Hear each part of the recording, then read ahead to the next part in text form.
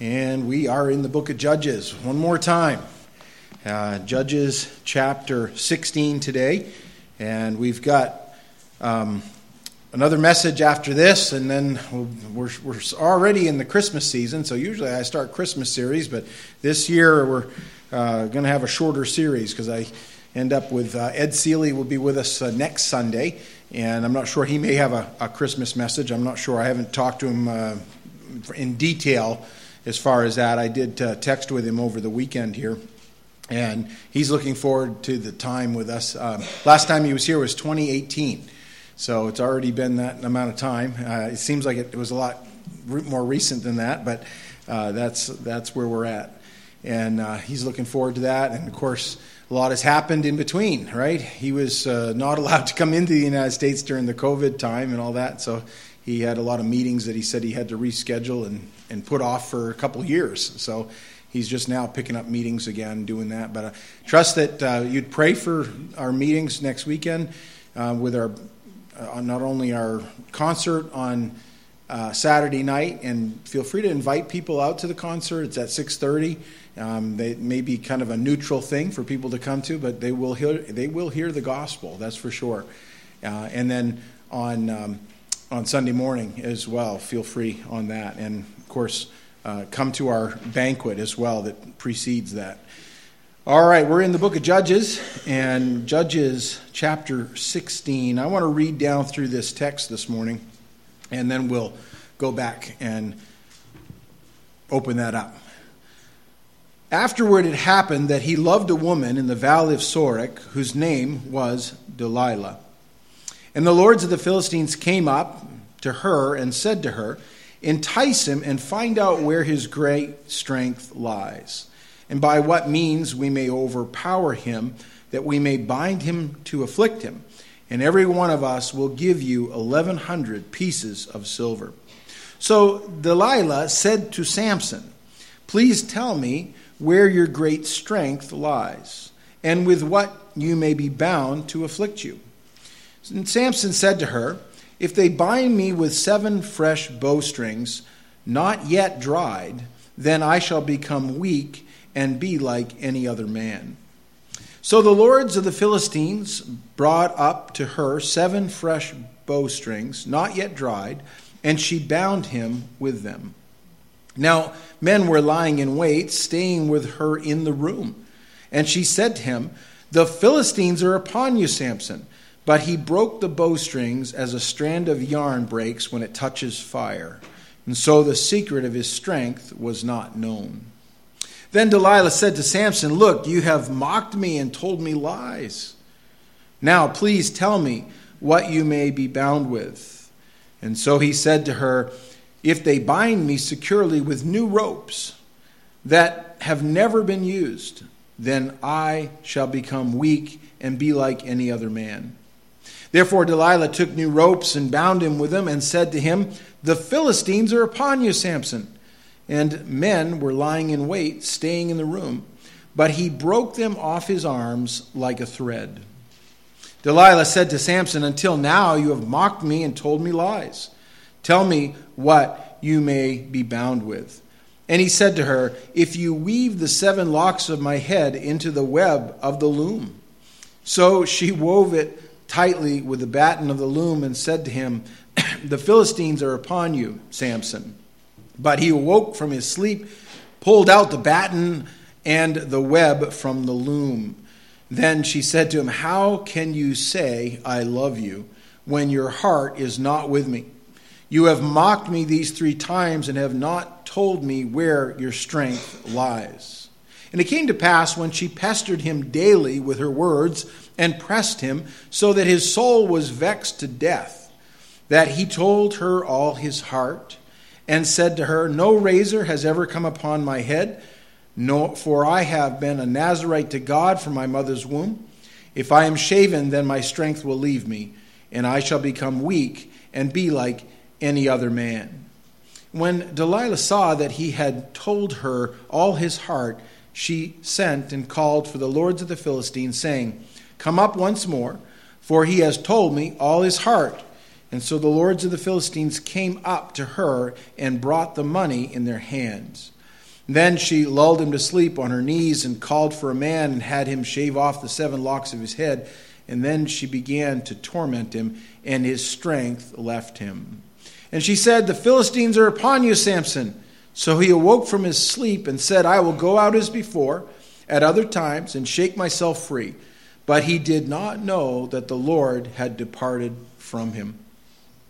Then the Philistines took him and put out his eyes and brought him down to Gaza. And they bound him with bronze fetters, and he became a grinder in the prison.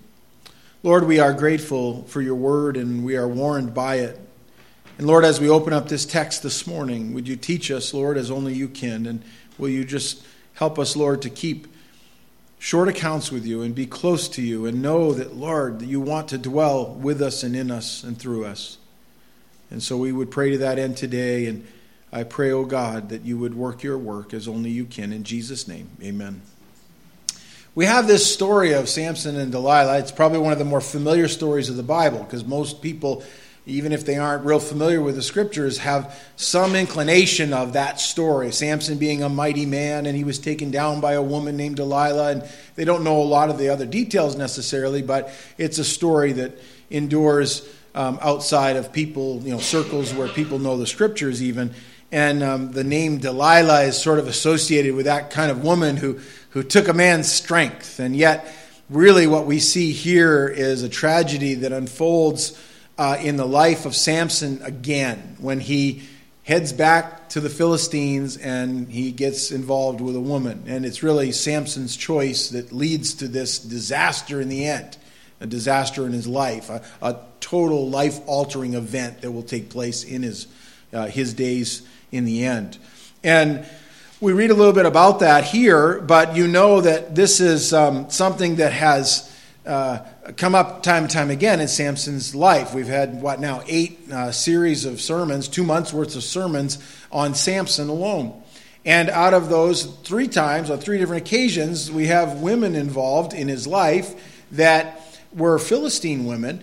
And they were women that, as I've said before, I won't rehash all that, they were women that he was not supposed to go to and to be with and to take as a wife, or to go and even associate with him in any way.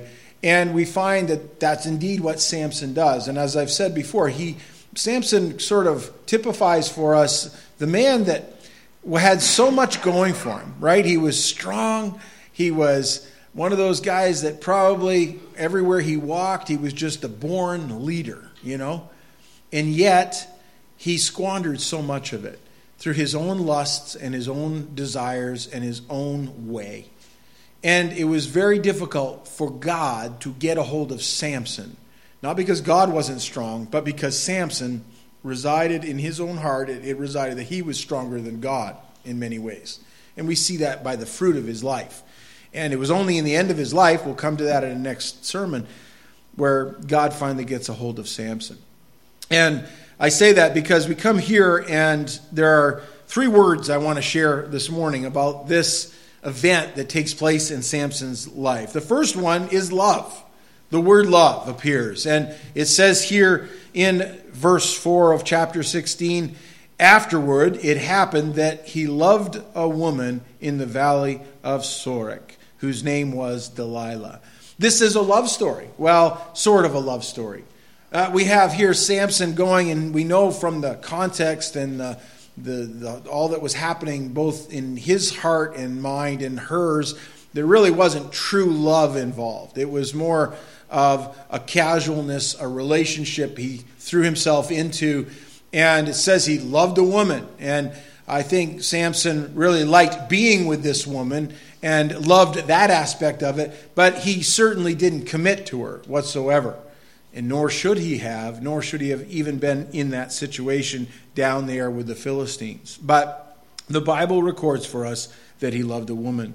Now, it has often been said there are 3 things that men get in trouble with, and they seem to be very common. They're not always in the same order either, but it's wine, women, and wealth, right?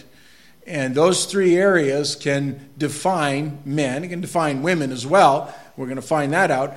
But often it's in those areas of how we conduct ourselves that we get in trouble as men. And we see Samson time and time again. He gets in trouble with those very things.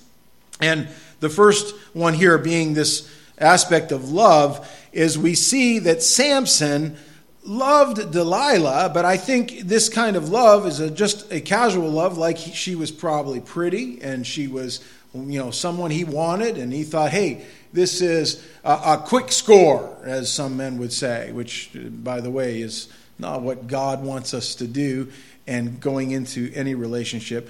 And I would say that God has given us marriage as the outflow of true love between a man and a woman, including intimacy within marriage. Outside of it, it will always lack.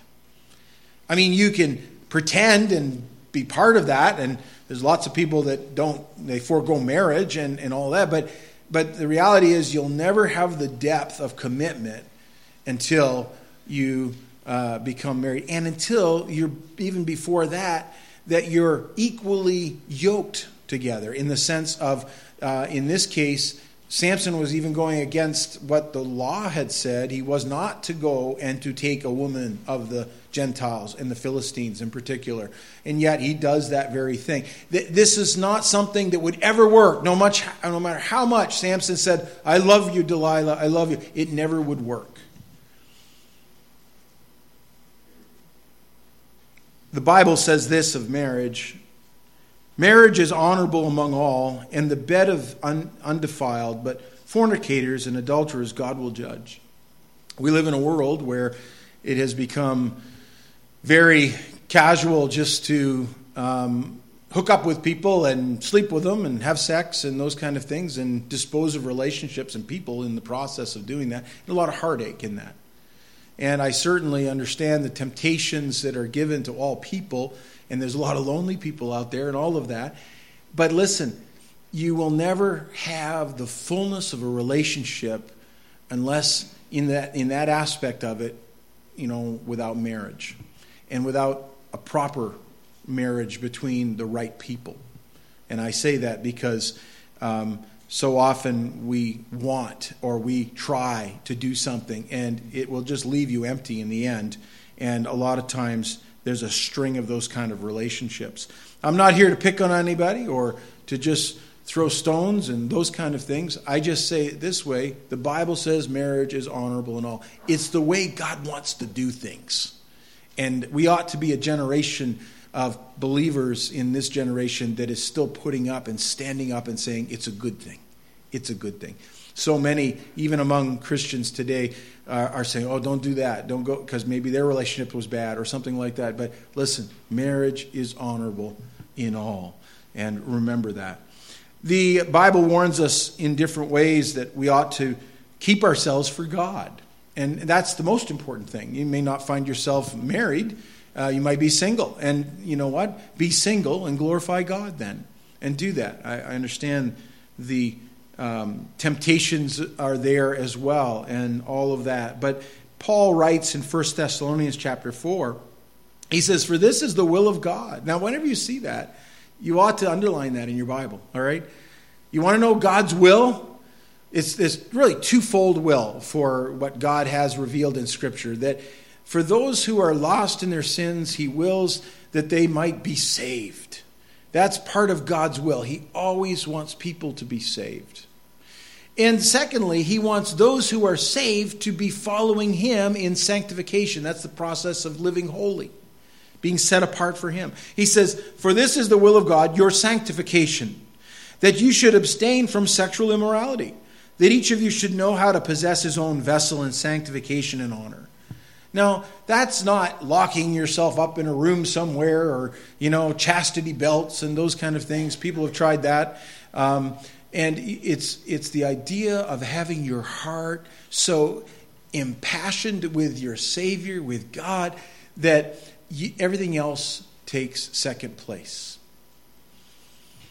And we live in a world, and I will just say, where it's less and less important for people to do that in their mindset. It's not really less important because God wants it. That's the will of God. For those who are believers, that's what the context of this. This is for the church, for us. We are to be walking in sanctification. And then he goes on to say this, not in passion of lust, like the Gentiles who do not know God, that no one should take advantage of or defraud his brother in this matter, because the Lord is the avenger of all such, as we also forewarned you and testified. For God did not call us unto uncleanness, but in holiness.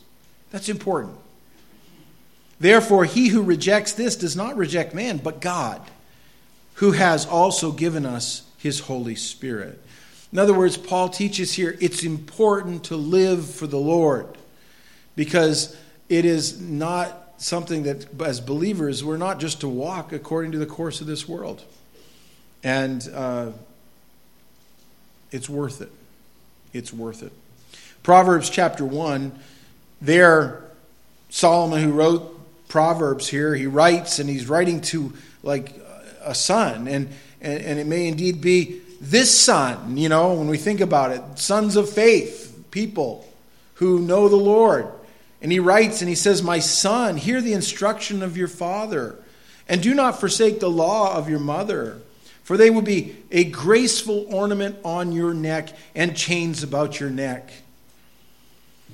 There is a beauty in the godly.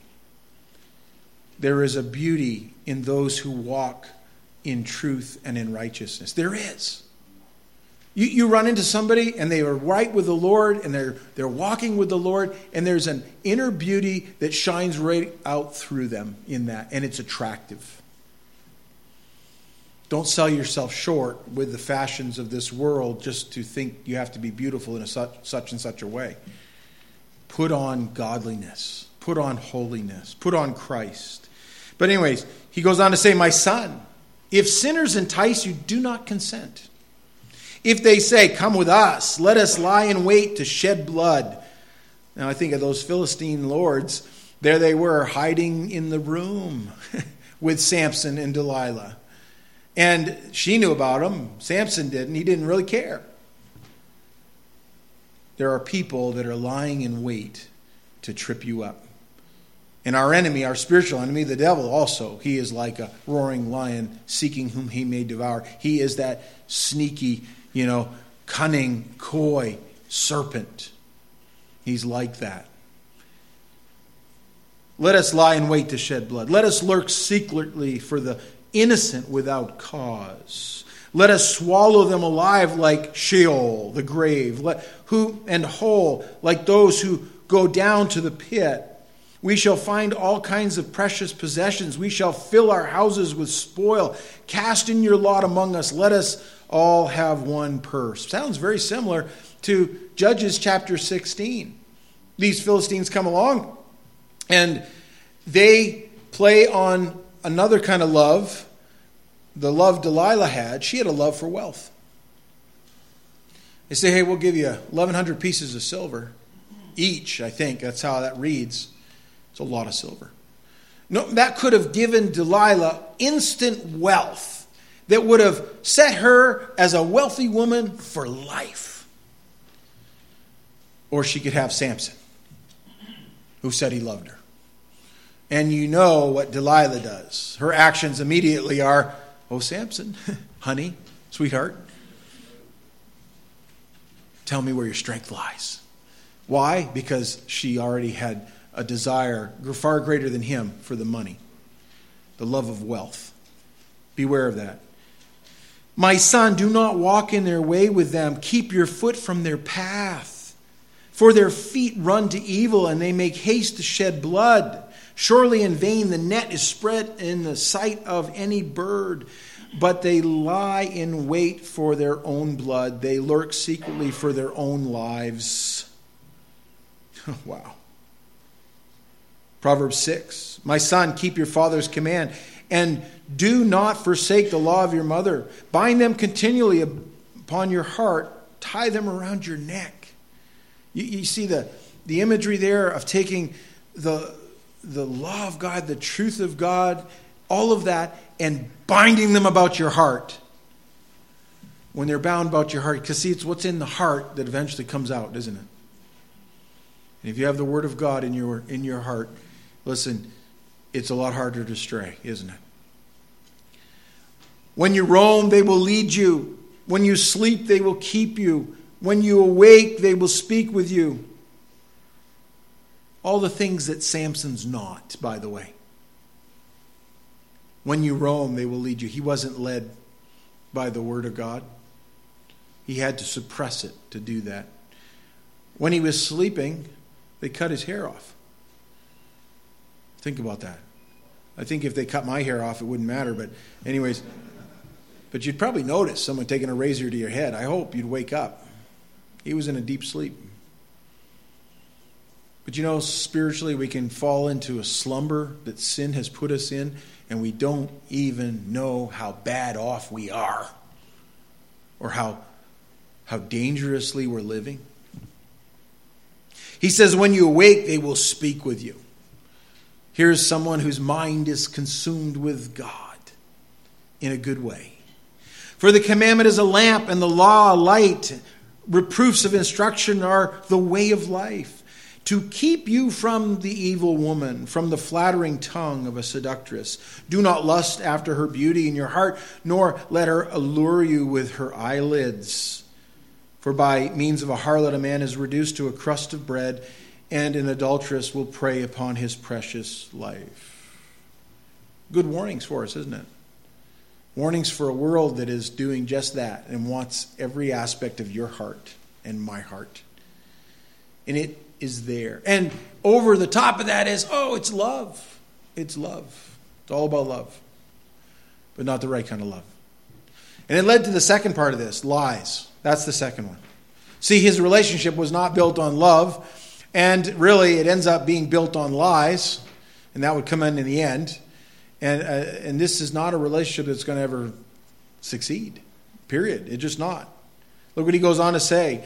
So Delilah said to Samson, please tell me where your great strength lies, and with what you may be bound to afflict you. And she's not doing this just to get into his heart. She's doing it because she wants money.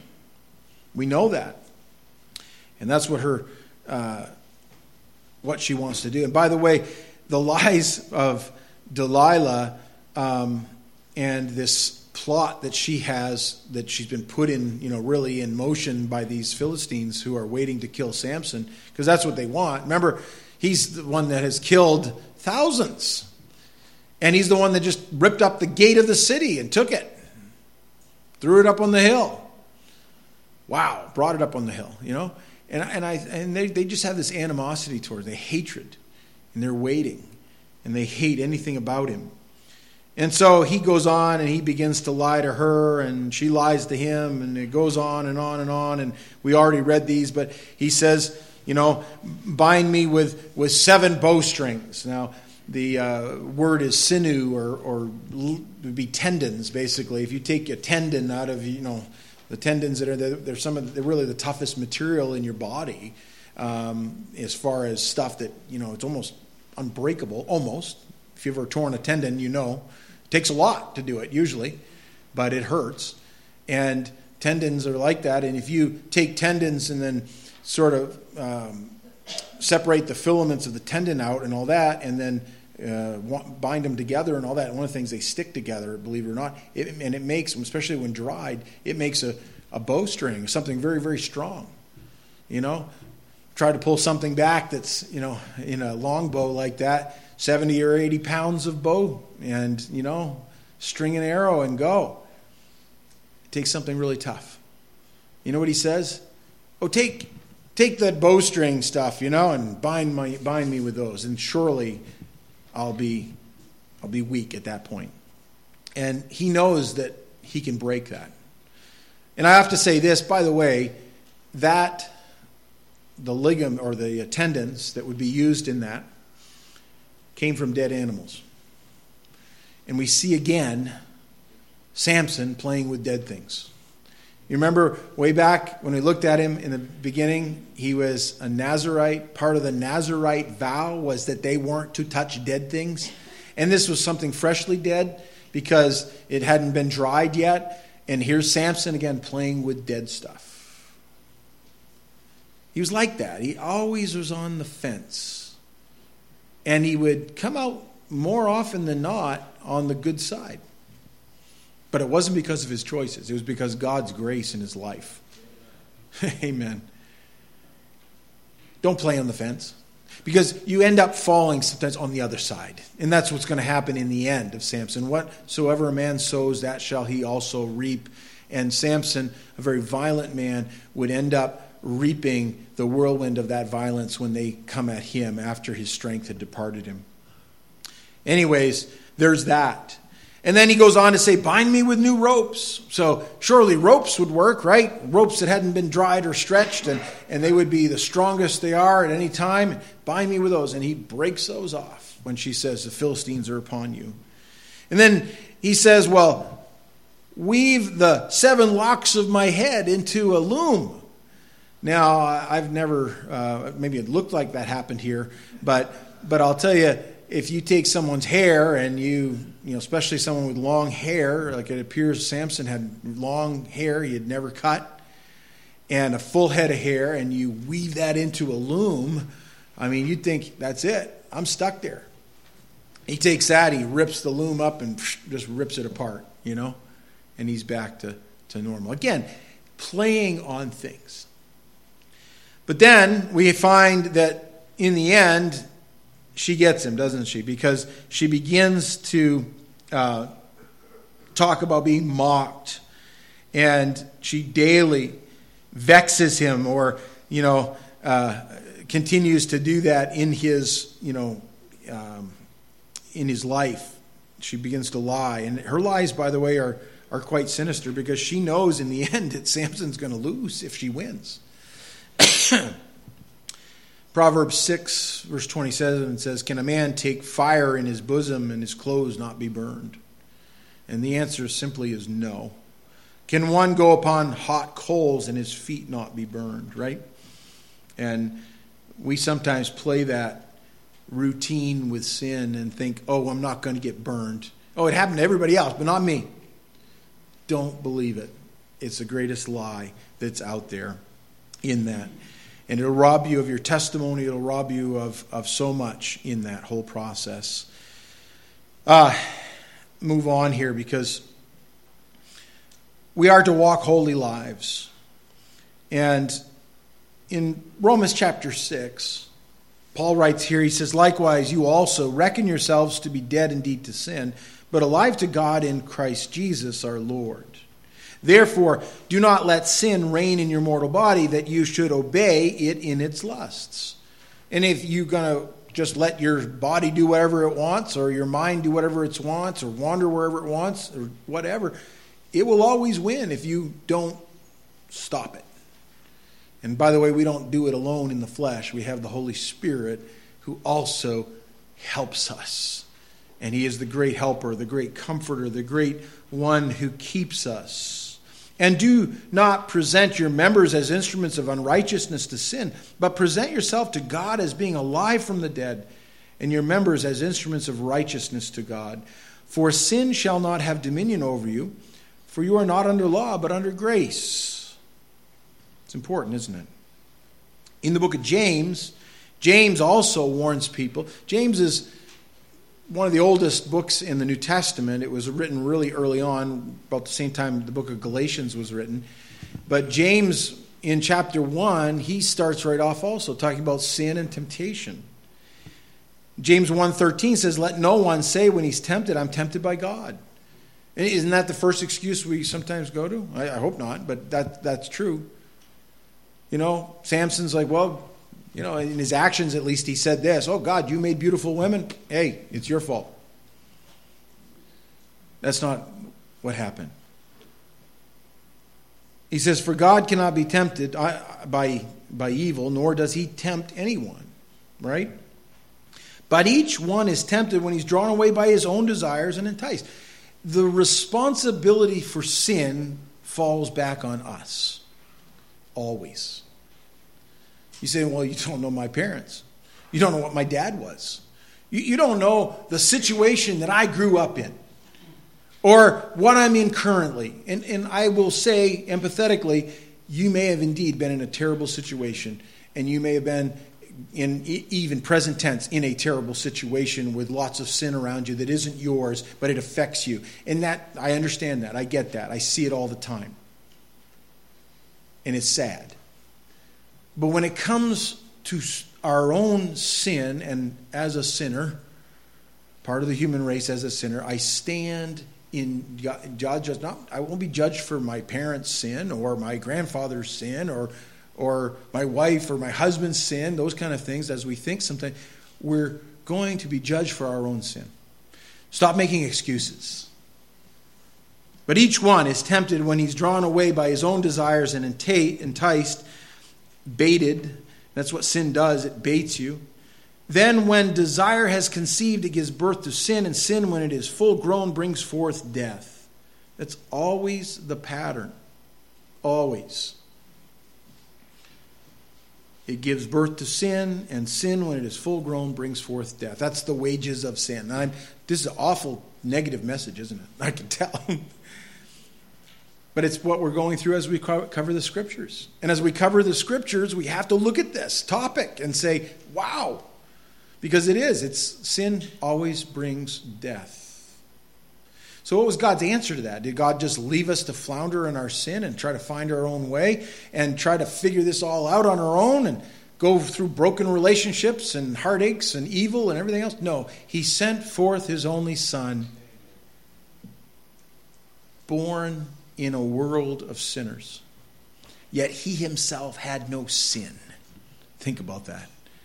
He entered into our race. The blood pumping through his veins was human blood.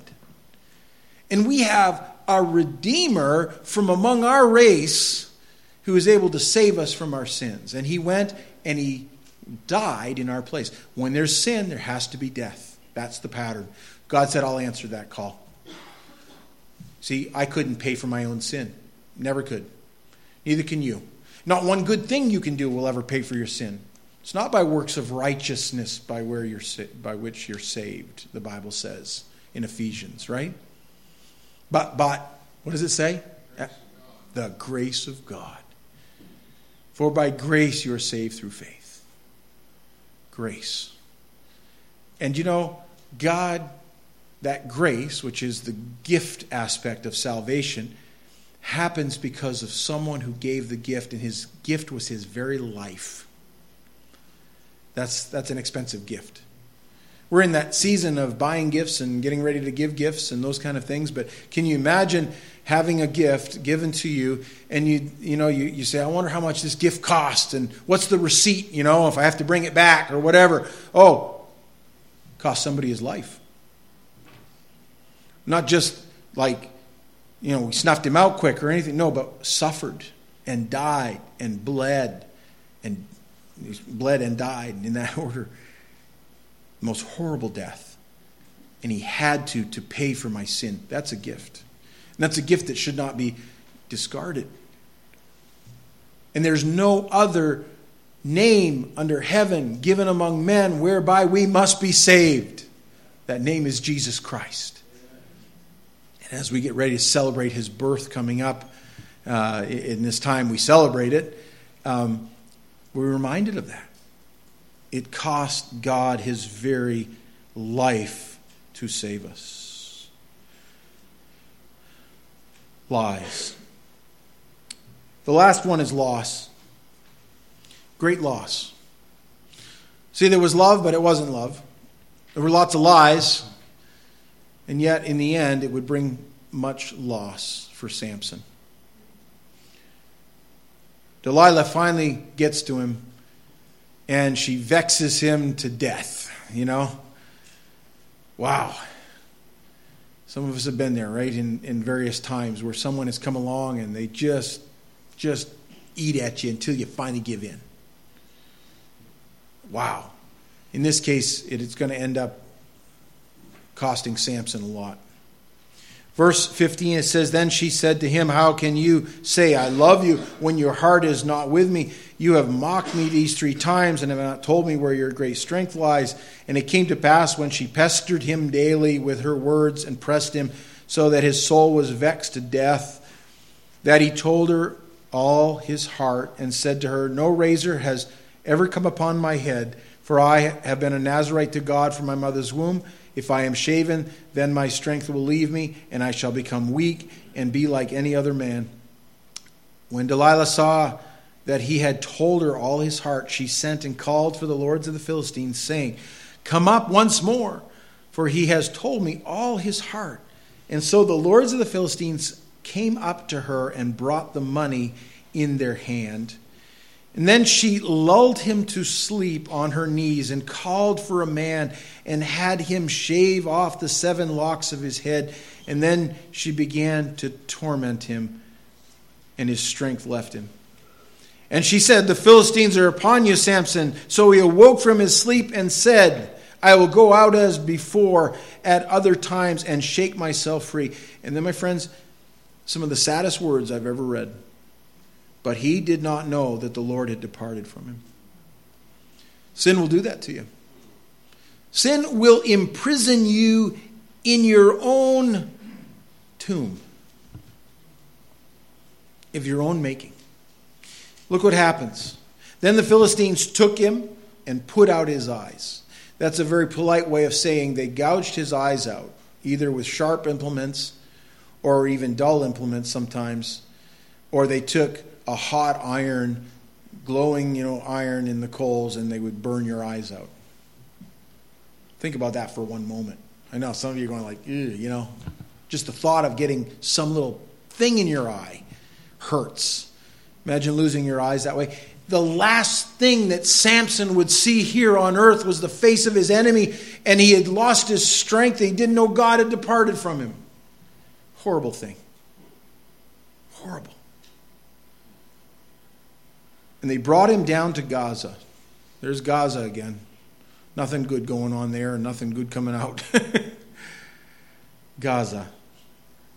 And they bound him with bronze fetters, and he became a grinder in the prison. In other words, he was grinding out wheat or barley or other things like that as an ox would do.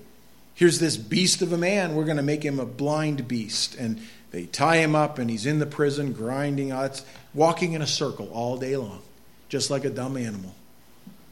That's what happens. There's a story of, this is the Manhattan Detention Center. That's what it's called today in New York. It's called the Tombs by nickname, or sort of, and that's what it was known as originally when the complex was built in around 1838. They started building it. But interestingly enough, one of the contractors who became very wealthy on the project of the Tombs and built it originally, just after it was completed, he was convicted of forgery and ended up in the prison that he had made, and ended his days in the prison that he had made. And he said something to this effect, that never, while I was building this place, did I ever realize that I would someday be in it. And I think that that's a good image of what sin will do for us. Break free of that sin. Break free because it's worth it. Break free because the end is worth it. If you don't, you'll suffer the consequences of it. And you're not alone. Someone has taken that and is able to break the chain of sin as Jesus Christ. And if you will trust him, he is the one who has suffered and bled and died. And in many ways, we see what Jesus did for our sin. You see Samson being led about like an animal, having been shamed in every way. And the answer that God had for that was that God would send his only son, and he would allow him to be led about by sinners and tormented and shamed. And just like an animal bound to the altar, he would be bound to a cross, and there he would be crucified, and he would do it for you and for me. Amen. Let's pray. Lord, we're thankful for the Word of God. We're warned by it. We're encouraged by it. And Lord, I pray you would help break the sin that so easily besets us. And Lord, thank you for the person of Jesus Christ. our wonderful Savior. May we cast ourselves before you, Lord. May we find our deepest passions in you. We pray this in Jesus' name and for his sake. Amen.